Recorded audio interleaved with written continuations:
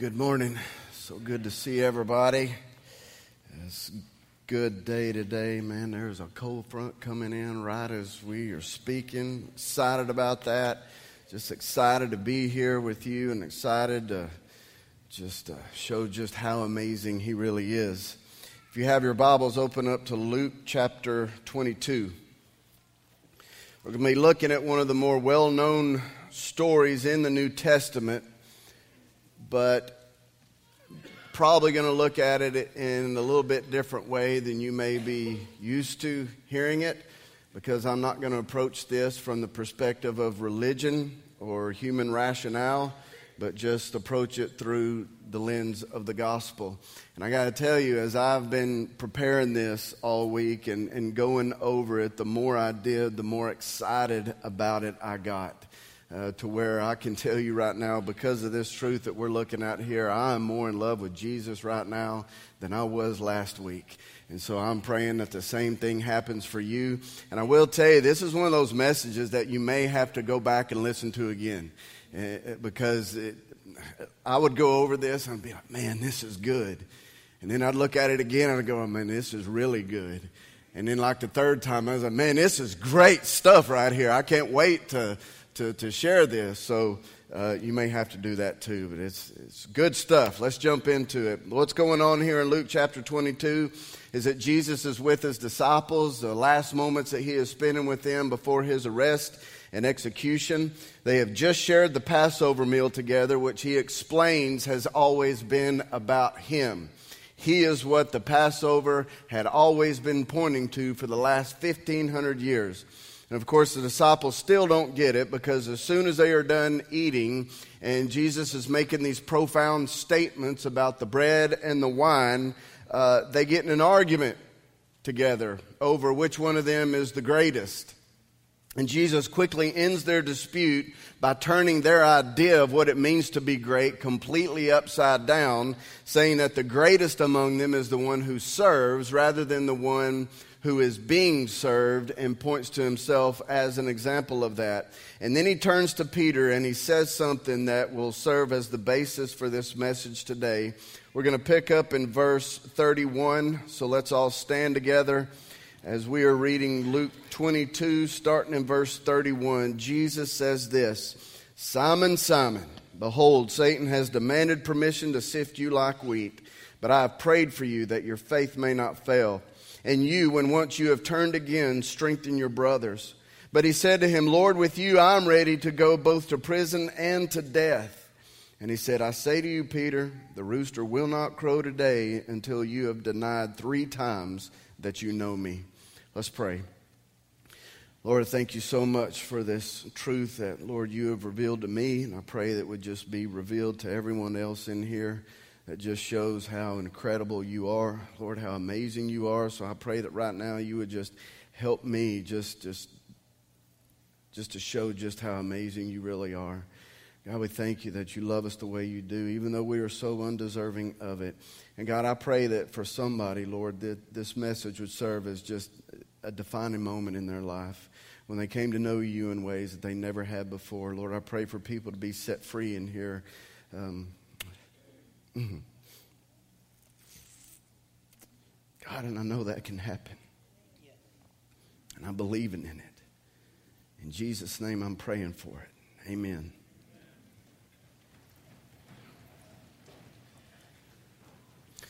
This is part 1 of a 3-part mini saga in the life of Peter. Part 2 happens just 20 verses later when he does exactly what Jesus told him that he would do. It's a story that, like I said, the majority of us are very familiar with. As Jesus is being interrogated by the religious leaders, Peter is waiting just outside in the courtyard of the residence of the high priest where they are questioning Jesus, and he's warming himself around a fire with some others there. And 3 of these other people recognize Peter as one of Jesus' disciples, and he denies it, says he doesn't know the man, doesn't know what they are talking about at all.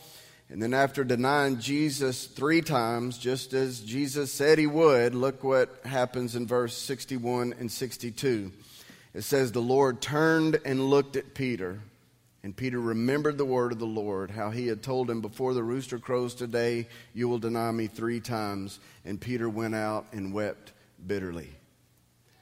That first line there has got to be one of the most brutal lines in all of the Bible. The Lord turned and looked at Peter. I mean, you can just feel the sting of that, like a dagger going right through your heart, that Peter must have felt as his eyes locked on to Jesus's right after he just got finished denying that he knew him. And it was probably the worst thing that could have happened at that moment, because when that happens, there's no pretending like it didn't. I mean, you're busted. There's no trying to explain yourself, no trying to get out of it. For Peter, there might as well have been just this huge spotlight just shining on him right there at that moment, because he's exposed. And he has failed.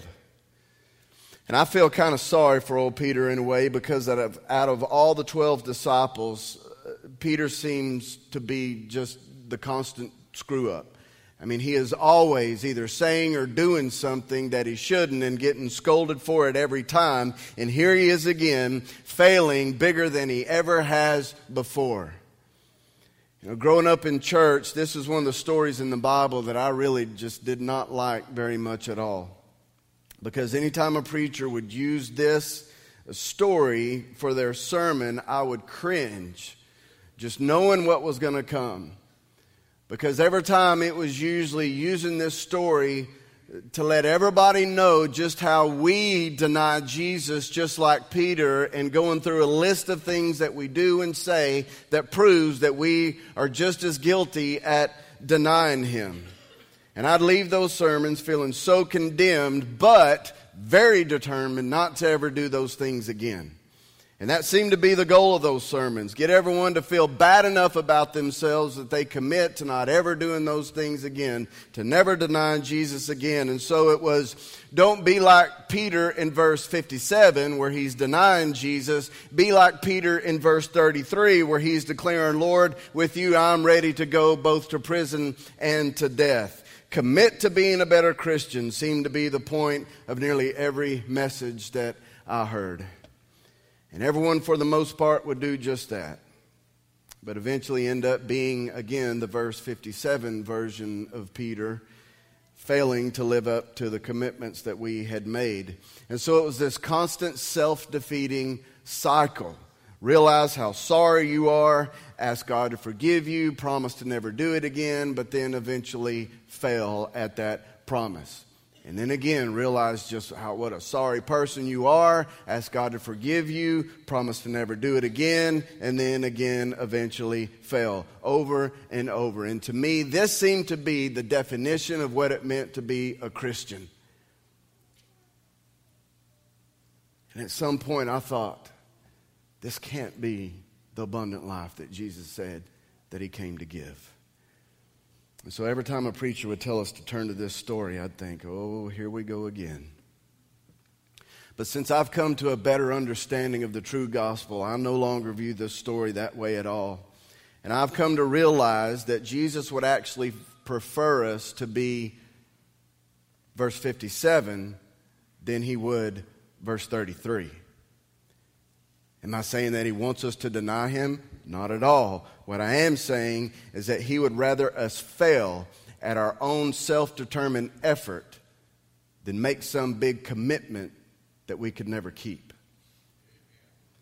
Now, I'd love to do a survey of everyone here in this room and just ask you, what do you think the look on Jesus' face was when he turned to Peter at that moment? And I would bet that whatever you say probably has a lot to do with the way that you think God looks at you. And some of you would probably say he was looking at Peter with just this look of disgust, or that it was a look of saddened and hurt, and anger, or that piercing look of disappointment.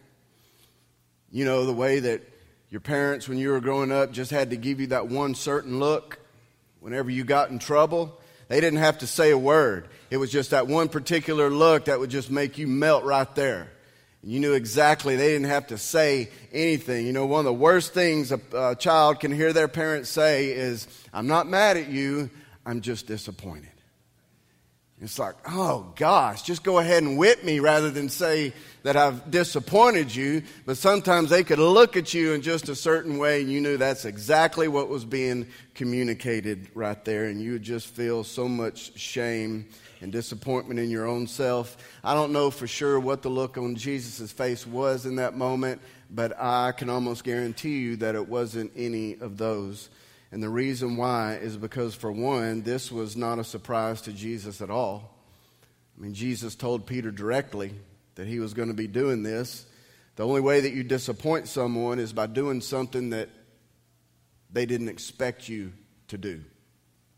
The actual definition of disappoint is to fail to fulfill the actual expectations or wishes of.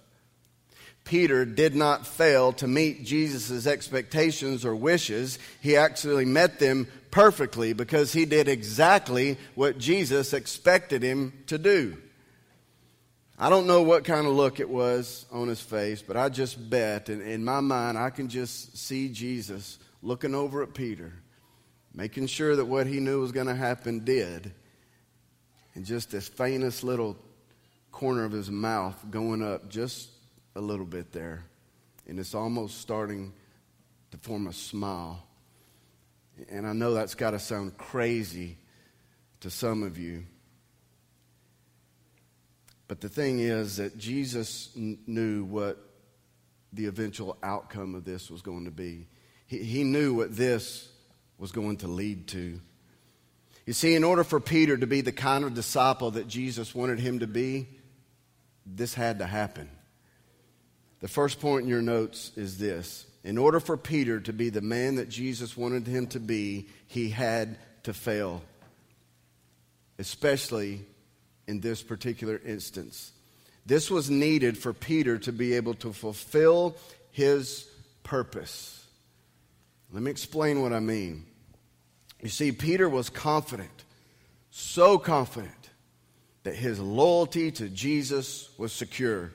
He was sure that nothing could make him back down from his commitment to Jesus. I mean, here was a man who was closer to Jesus than most all the other disciples. He was part of that inner circle, someone who had been with Jesus on the mountain with Moses and Elijah. He was the very first one to acknowledge Jesus as Lord and commended by Jesus for doing so. He sized up the rest of the group and was sure that his commitment was stronger than theirs. But whatever confidence he had in his own faithfulness to Jesus all came crashing down that night by the fire. It says that when Peter realized what he had done, he went out and wept bitterly. And can you imagine just the shame and the guilt that Peter had to have been under? Can you imagine the disappointment in himself that he had to have been feeling? Of course you can. Because every one of us have felt that same exact way at one time or another. I deal with people all the time who struggle under that same weight and say things like, well, I know God has forgiven me, but I just can't seem to forgive myself. It's one of the most common statements I hear from folks. And if that's you, I sincerely hope that this message today goes a long way in setting you free from that. And it can if you would just listen to what the Holy Spirit is saying through His Word this morning. Jesus had great things in store for Peter. Despite his frequent failures and mistakes, Peter was chosen to be a major player. I would say the major player at the beginning of the expansion of God's kingdom on earth. Jesus even told him that he was going to be the rock that he would build his church on. The name Peter literally means rock.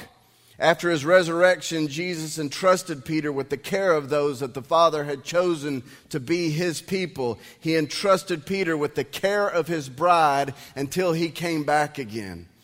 Let's look at when Jesus did that. Turn over to John chapter 21.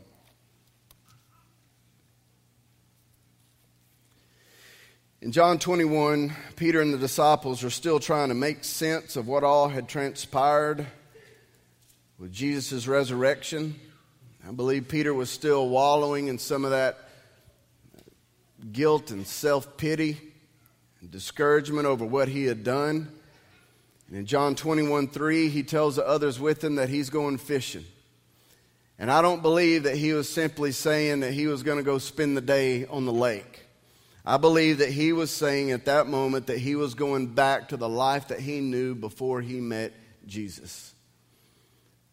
You see, although being a part of this incredible experience for the last 3 years had been very exciting, it all came crashing down at the end, leading in Jesus' death and Peter's complete shame and disillusionment. And so now he was going back to what he knew, to what he was comfortable with, to what he was good at. Because obviously, being good at following and being committed to Jesus, he wasn't. He proved that night in the courtyard. And as they are out in the boat, Jesus appears on the shore and calls out to them. John immediately recognizes him, leans over to Peter and says, "Hey, Peter, it's the Lord." And Peter looks up, and without saying a word, he immediately just jumps right into the water and swims as hard as he could to the shore, to Jesus. And after they had all eaten breakfast, Jesus pulls Peter aside, and he says this to him, starting in verse 15. So when they had finished breakfast, Jesus said to Simon Peter, "Simon, son of John, do you love me more than these?" He said to him, "Yes, Lord, you know that I love you." He said to him, "Tend my lambs." He said to him again a second time, "Simon, son of John, do you love me?" He said to him, "Yes, Lord, you know that I love you." And he said to him, "Shepherd my sheep." He said to him the third time, "Simon, son of John, do you love me?" Peter was grieved because he said to him the third time, "Do you love me?"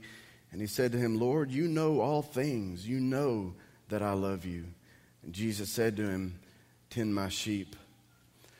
Obviously, Jesus asking in this 3 times signifies the fact that he was redeeming each one of Peter's 3 denials. Jesus wasn't just letting Peter know that he was forgiven or that he loved him. He was bestowing on him a great responsibility and a very privileged position. I mean, just imagine if a king of your country was going on a long journey. He's going to be away for a while, and he asked you, a commoner, to look after and care for his bride, the queen, while he was gone. He's asking you to protect her, nurture her, make sure she's healthy and safe, protect her honor. I mean, that would be a big deal to be asked to do, and that's essentially what Jesus was asking of Peter, to look after, protect, and nurture his bride, the church.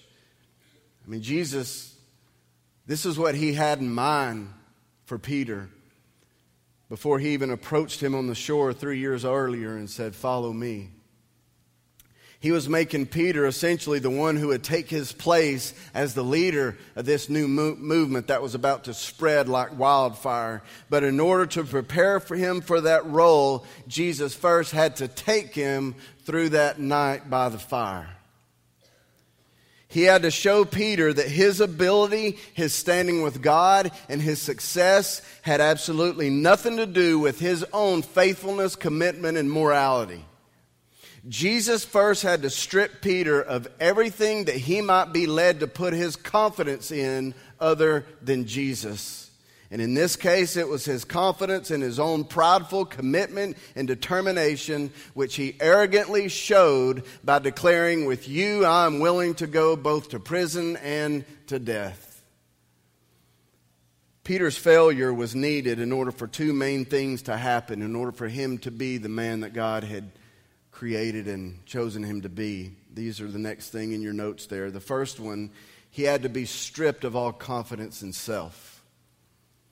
Self-assurance, self-commitment, self-determination, all had to be stripped away. And the reason why I say that is because all that would be left for him to have confidence in would be Jesus. And then the other thing that needed to happen is that he needed to know that he was loved unconditionally. Peter could not have been an effective leader of the church. He could not have been the man that God called and created him to be successfully if he did not know and understand what it meant for him to be loved unconditionally. Next point. The failure of his own faithfulness was essential for him to discover the faithfulness of God. I'm going to say that again because that right there is something. The failure of his own faithfulness was essential to discover the faithfulness of God. I think too often, well-meaning church leaders implore their people to more dedication, deeper commitment, stronger faithfulness, when I believe it would just do us a whole lot better if we would declare the faithfulness of God. The one good thing about exhorting people to those things over and over is that eventually they will discover that they can't do enough to prevent their failure in those things. No matter how hard we try to be dedicated, committed, and faithful, eventually we will fail. And that failure, I'm telling you right now, will be a blessing from God for allowing us to do so, because it would strip us of all confidence in self and allow us to see that we are loved unconditionally. His love for you is not conditional on your behavior, your success, your commitment, your faithfulness, none of that. And here's what I believe the bottom line is when it comes to not being able to forgive yourself. If you're one of those who says, I believe God has forgiven me, but I just can't seem to forgive myself, and I think there's two things going on there. Number one, it means that you've put too much confidence in yourself.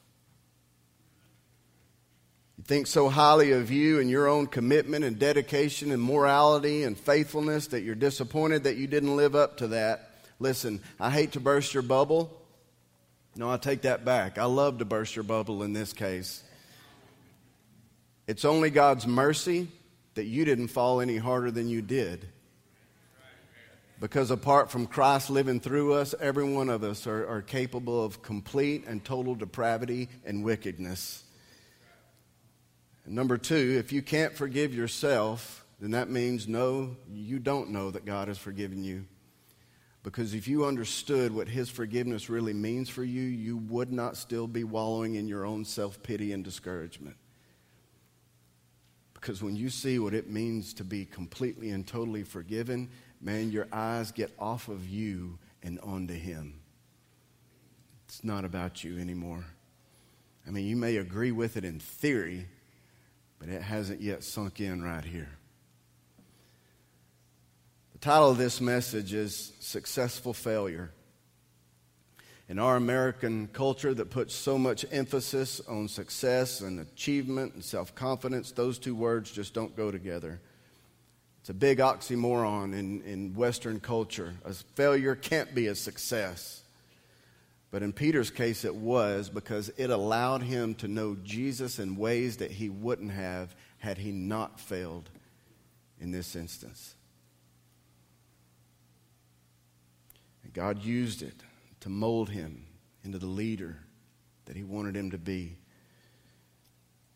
You'd never hear this message preached in a church that promotes the prosperity gospel, because it says that all God wants is for you to be successful. And that success is measured by health and material wealth and happiness. But what we see from Peter's story is that sometimes God actually leads us into failure in order for it to eventually lead us to spiritual success. And if that's true, then there's no way that God is looking down on you in disgust, shame, and disappointment. He's looking at you the way a parent looks at a toddler when they're first learning how to walk, but they keep falling down more times than they're taking steps. And we don't get mad when a child falls down when he's first learning how to walk. We laugh, we smile, we love them, because we know that each one of those falls means, number one, that they're learning. And it also means they're going to fall less and less as they continue to grow in our love and teaching. If all we did was scold them every time they fell, punish them for it, tell them how disappointed we are in them, they'd lose heart to even try anymore.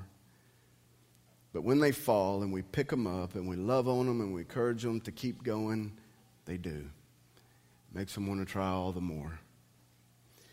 But don't get me wrong, not all failure leads to success. How do we know the difference? Well, that's easy. It's right here in God's Word. You see, Jesus had 12 disciples, 2 of which betrayed him. Judas betrayed him and ran as far away from Jesus as he could, trying to alleviate his shame and guilt at the end of a rope. Peter betrayed him too, but he ran, or rather swam, to Jesus, allowing Jesus to be the one to remove his shame and his guilt for him. Last point. What determines if your failure will be a success is whether you run away or run to Jesus. Too often when we fail, our immediate reaction is to think that we've got to run away from God. We've got to get away from Him because we're not even worthy to be in His presence. We're not worthy to come near Him, and so we've got to fix things and clean ourselves up so to make ourselves more presentable to Him, so He'll like us more. I'm telling you, that's what people do who do not understand the gospel, because the gospel says you cannot fix or clean yourself up. Only Jesus can. You know, something happened at my house this past summer one day that really illustrated this in a big way for me. In our barn, we had this big collection of fireworks that someone had given us at one point. They had their own fireworks stand, and years ago they had all these fireworks left over, and so they were getting rid of them, asked them if we wanted them, and I was like, of course. But they made me a little nervous because they were really old and kind of volatile. But, of course, the kids loved having them there and showing their friends this huge pile of fireworks that we had. But there were 2 rules. If we were going to keep these, there were 2 rules. Number 1, they had to ask first before they just started playing with them. And number 2, there had to be an adult present to supervise it. They knew that if they broke any one of those rules, that would be the end of all the fireworks. Well, one day this summer, it seemed like all 4 of my kids had a friend over on this particular day, and they were all playing outside while I was doing yard work, and I was weed eating, and I had earbuds in listening to music.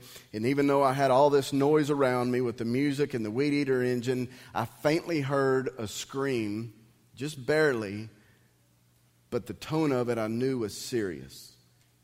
Now, if you're a parent, you know which screams are serious and which ones aren't. I mean, I've got 3 girls at my house, so there's screams going on around there all the time. Some of them are happy screams, some of them are playful screams, some of them are overly dramatic screams trying to get somebody else in trouble. But a parent can always tell just by the tone what kind of scream it is. And this one, even though I couldn't hear it very clearly, I could tell just by the tone that this was serious. And I pulled the earbuds out, and I looked around for where that was coming from, and I heard this high-pitched, shrill, panicked, "Daddy!" And so I looked in the direction of where the barn was and where this scream was coming from, and I just saw this big pillar of smoke coming up from behind the barn. What had happened is that one of my kids, I'm not saying which one it was, but I will say it's not the one that you probably expect, so I'm letting him off the hook.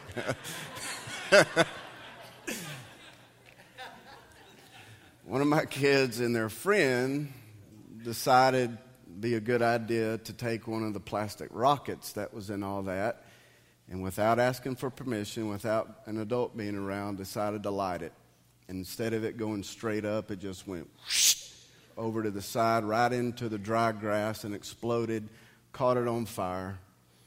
And so I'm running down there as fast as I can, and I look, and this fire is just spreading fast, and it's right next to the huge propane tank that we had back there.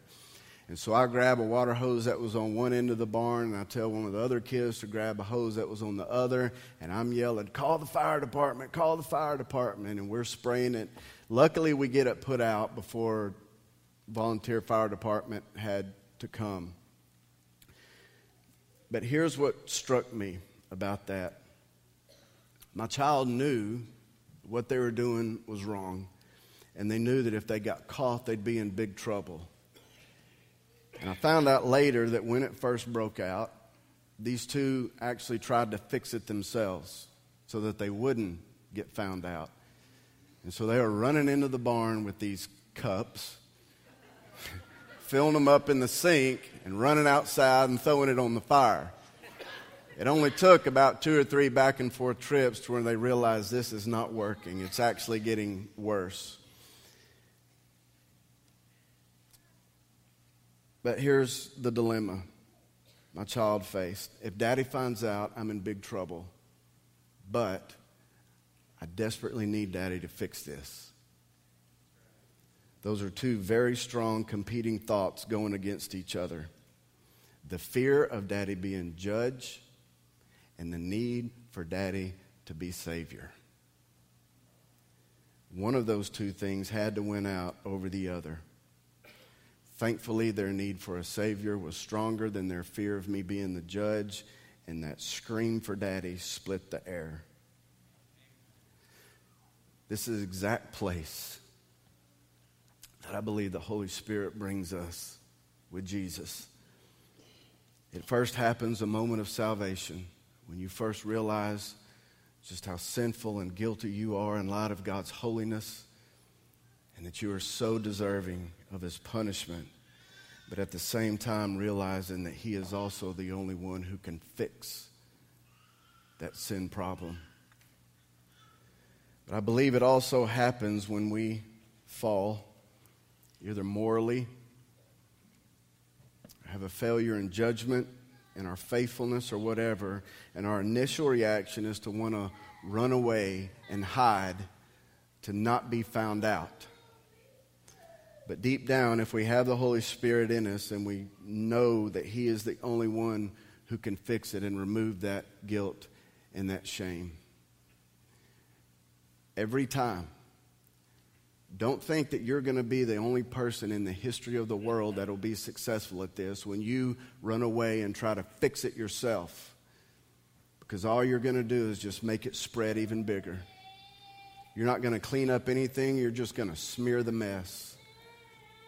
Just like those 2 kids tried to fix it themselves and things just got worse.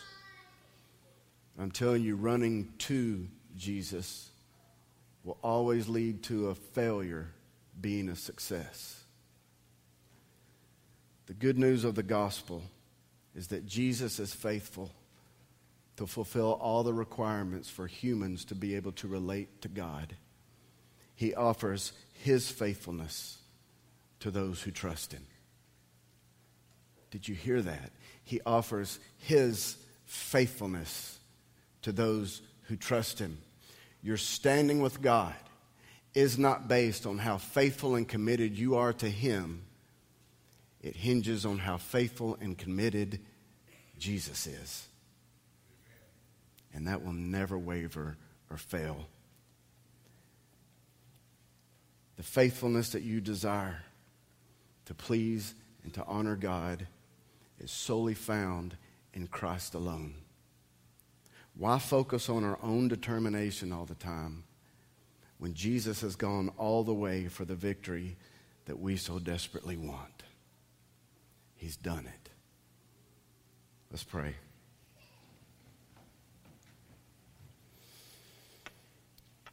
Lord, your grace and your goodness is amazing. Lord, you just never cease to amaze me.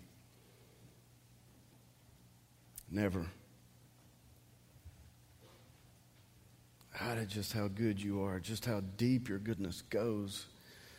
Lord, just when we think we know how good you are, Lord, you show us another aspect of your nature that just continues to blow me away.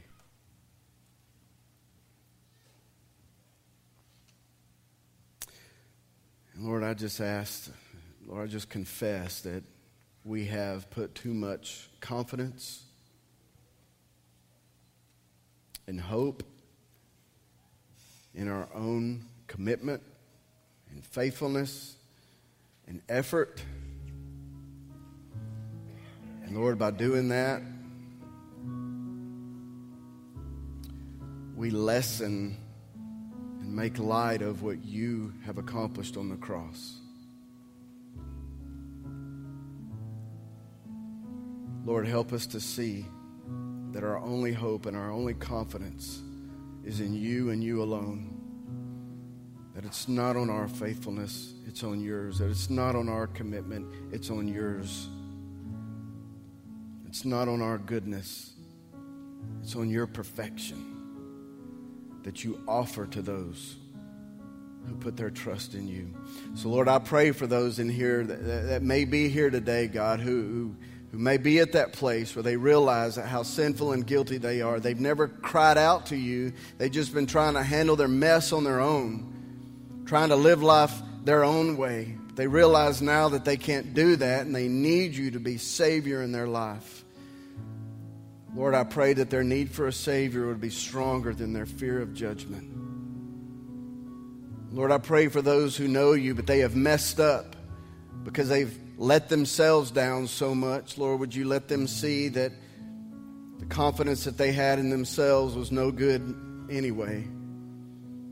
And Lord, those that have been trying to hide from you, thinking they're not worthy to come near you, Lord, but they would you would open their eyes to see that their only option can end in anything good is to run straight to you.